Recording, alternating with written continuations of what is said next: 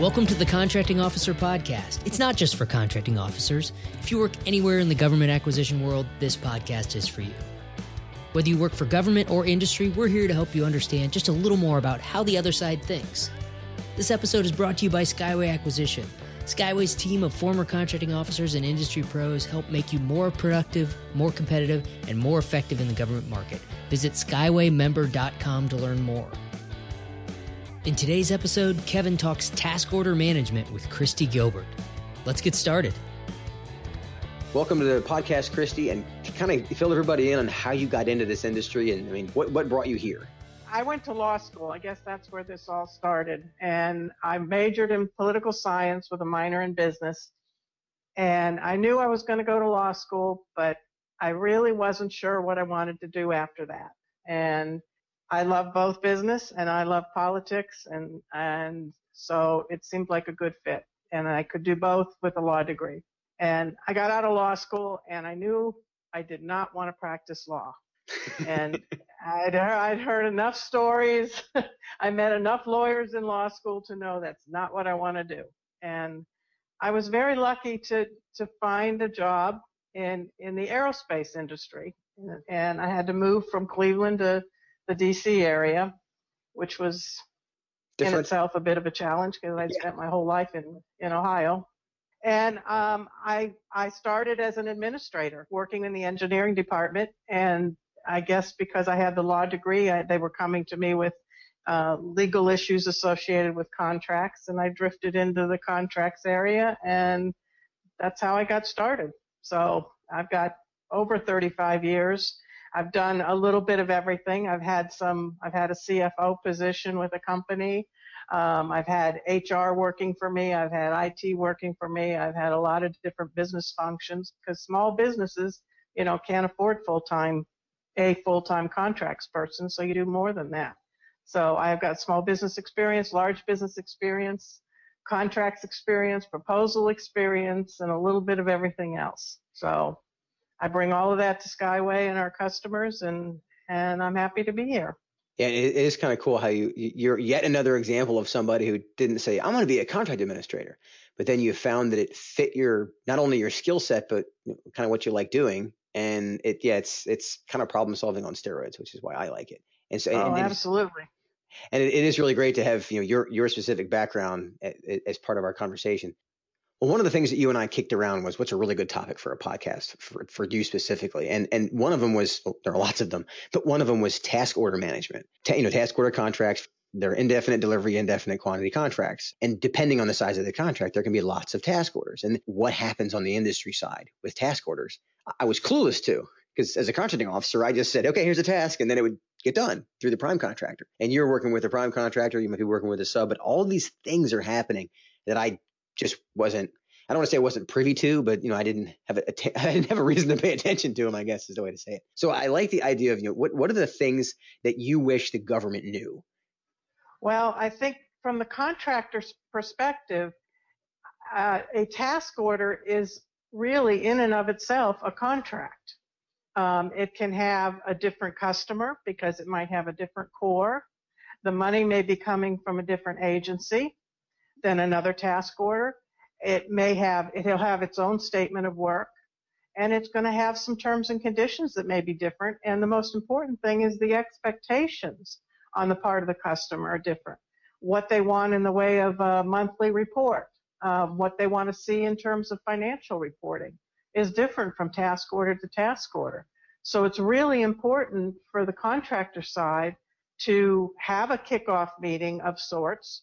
Get your program manager and your contracts people and your subcontracts people and your finance people all together at the beginning of the contract, at the beginning of the task order, to understand what are the expectations and how are we going to meet those expectations. And it can be very different from task order to task order. I think from the government side, the contracting officer over the IDIQ is just looking at it as, it's just a task order. But to us, it's a contract, a separate contract in a way. So do you have any examples of the expectations not aligning one way or the other? Well, one task order, for example, we had, it was funded by 5 different ACRNs, which are, funding sources. And the expectation of the Corps was that he would get a billing and against every single Akron, so that he knew that this agency or portion of the agency's money was being spent on the portion of the work that they wanted done. And from the task order perspective, the task order had a provision in it that said you bill by Akron in sequence. So Akron AA first, then Akron AB, Akron AC, and that's how we set up our billing, because that was the requirement of the task order. Now you've got a customer who says, well, wait a minute, I'm Akron AA, and you haven't even started on my part of the work. Why am I being charged? So those kinds of expectations have to be understood up front. And we have to set up on the contracting side, we have to collect our costs in the way that the government expects to be billed. And it's just really important up front to understand that. Well, and Akron, by the way, stands for Accounting Classification and Reference Number, and we do have a podcast about that.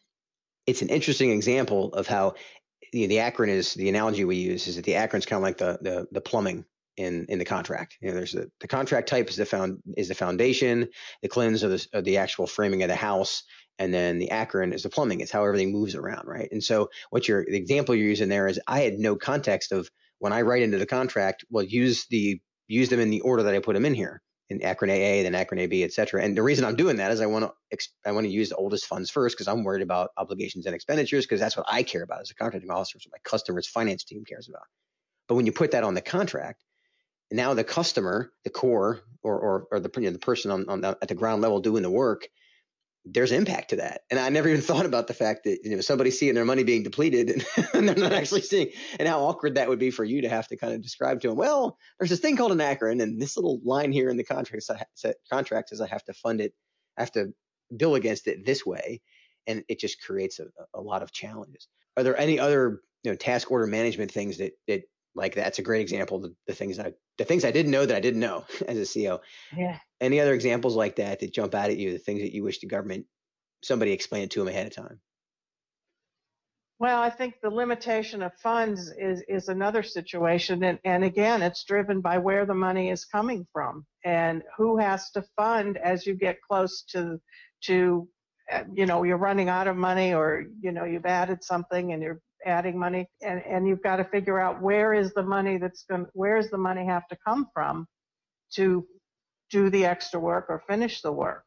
And the limitation of funds requires that you've got to be able to predict your expenditures 60 days ahead of hitting 75 or 85%. And that's really hard to do. If you think about if you've got a task order, let's say, and it's a year long, and you're going to hit 75%, you hope, 3/4 of the way through it. And you've got to predict 60 days ahead of time. That's 2 months earlier. So you're in the middle of your task trying to figure out how much money you're going to need to finish. And it's hard to do that far in advance. So that's a challenge. And if you've got a bunch of different contracts or a bunch of different task orders, and you're trying to do that on all of these different task orders, it's a lot of work for the contractor. So how many task orders did you usually manage? I mean, what do you think the average number of task orders that like a subcontract manager or a contract manager could effectively manage? I've had IDIQs that had 20 task orders, and I had one that had over 1,000. 1,000? So it did. Now, it was over a 9-year period, so they weren't all running consecutively, but we easily had more than 100 at a time on that big contract. And if you think about doing limitation of funds letters on 125 task orders, it's a big job, and it takes a lot of effort, and I'm not sure that the accuracy is all that great most of the time, but it's a requirement and you do it. Well, and it makes you wonder, why does that clause require 60 days ahead of time? Right? Where did that come from? Right? Which, again, we're not going to get into the nuance of what the policy is, et cetera, but it's just when you put it at the ground level and you realize what's actually happening and what realistic expectation that can really create. Because I can tell you something 60 days before I'm going to hit 75%. And by the way, that's one clause of dozens that we can talk about. But on the other side of it, you're trying to generate this information and make it as valuable and accurate as you can. So it kind of tells you how complicated, IDIQ contracts can be. Even though they in theory are simpler in some areas, they do create a whole different set of problems.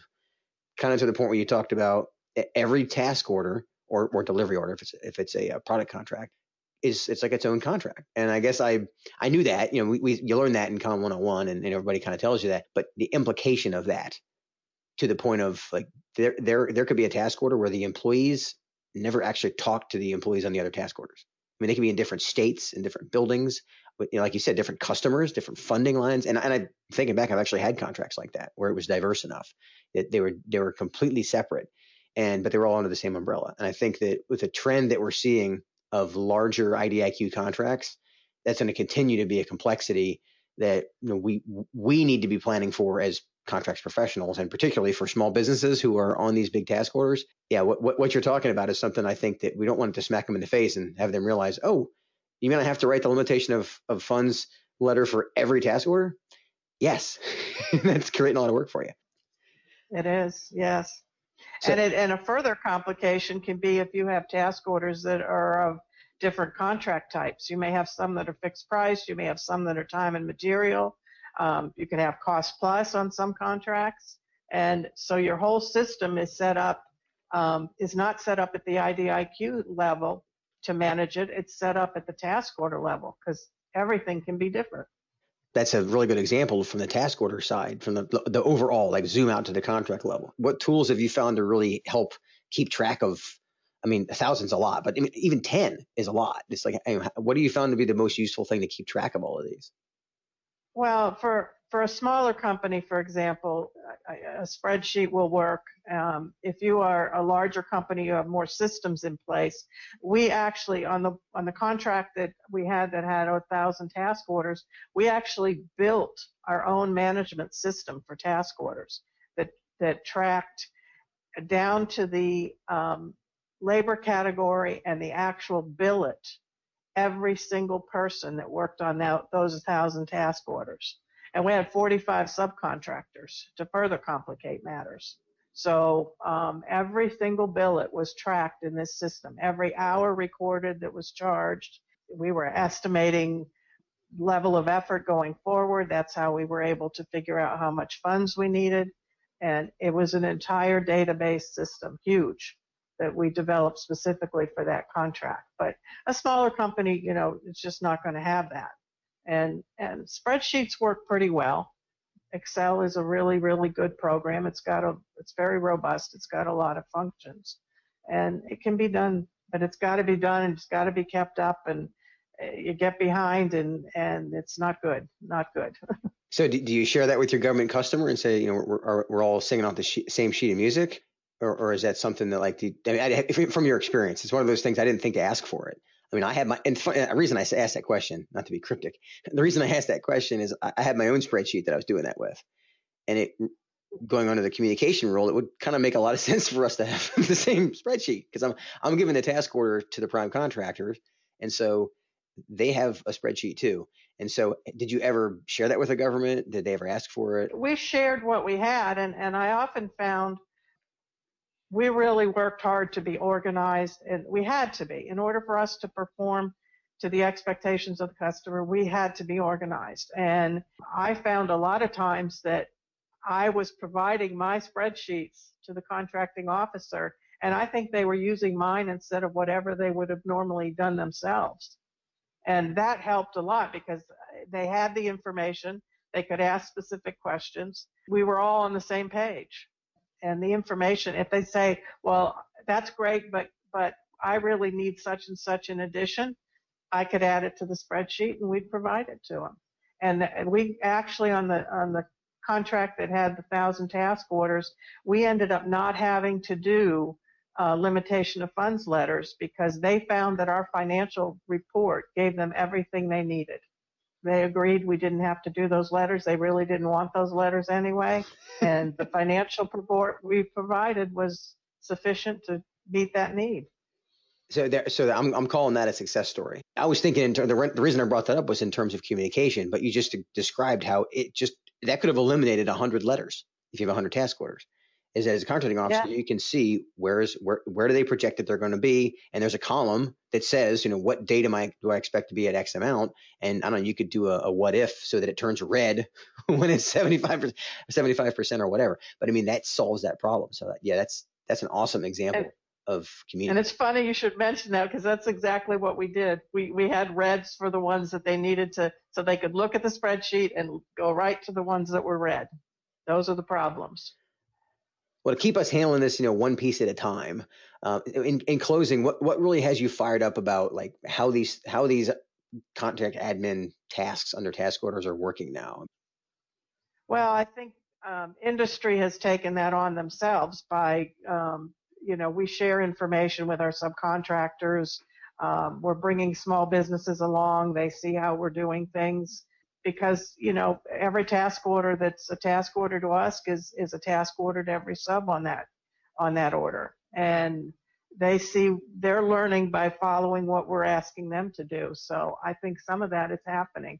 What the government can do, I'm not sure. I'm really not sure how the government could help with that. I think that's something that industry has to figure out for themselves by talking to each other and learning from each other. And creating really effective spreadsheets to share with the government. That's awesome. Yeah. I mean, the government can't take, I guess they could if they just give you the template, but they can't take, one contractor's spreadsheet and hand it to another and say, here, do this. Right. Yeah, exactly. And with all the nuances, it might not apply.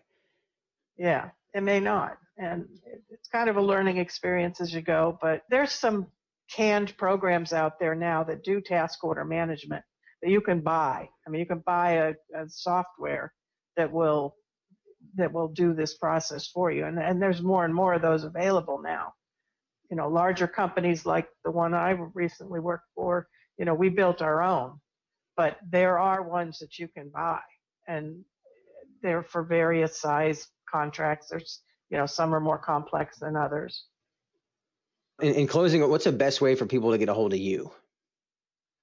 Probably through my Skyway email, which is Christy, and it's CHRISTI .Gilbert, GILBERT, at skywayacquisition.com.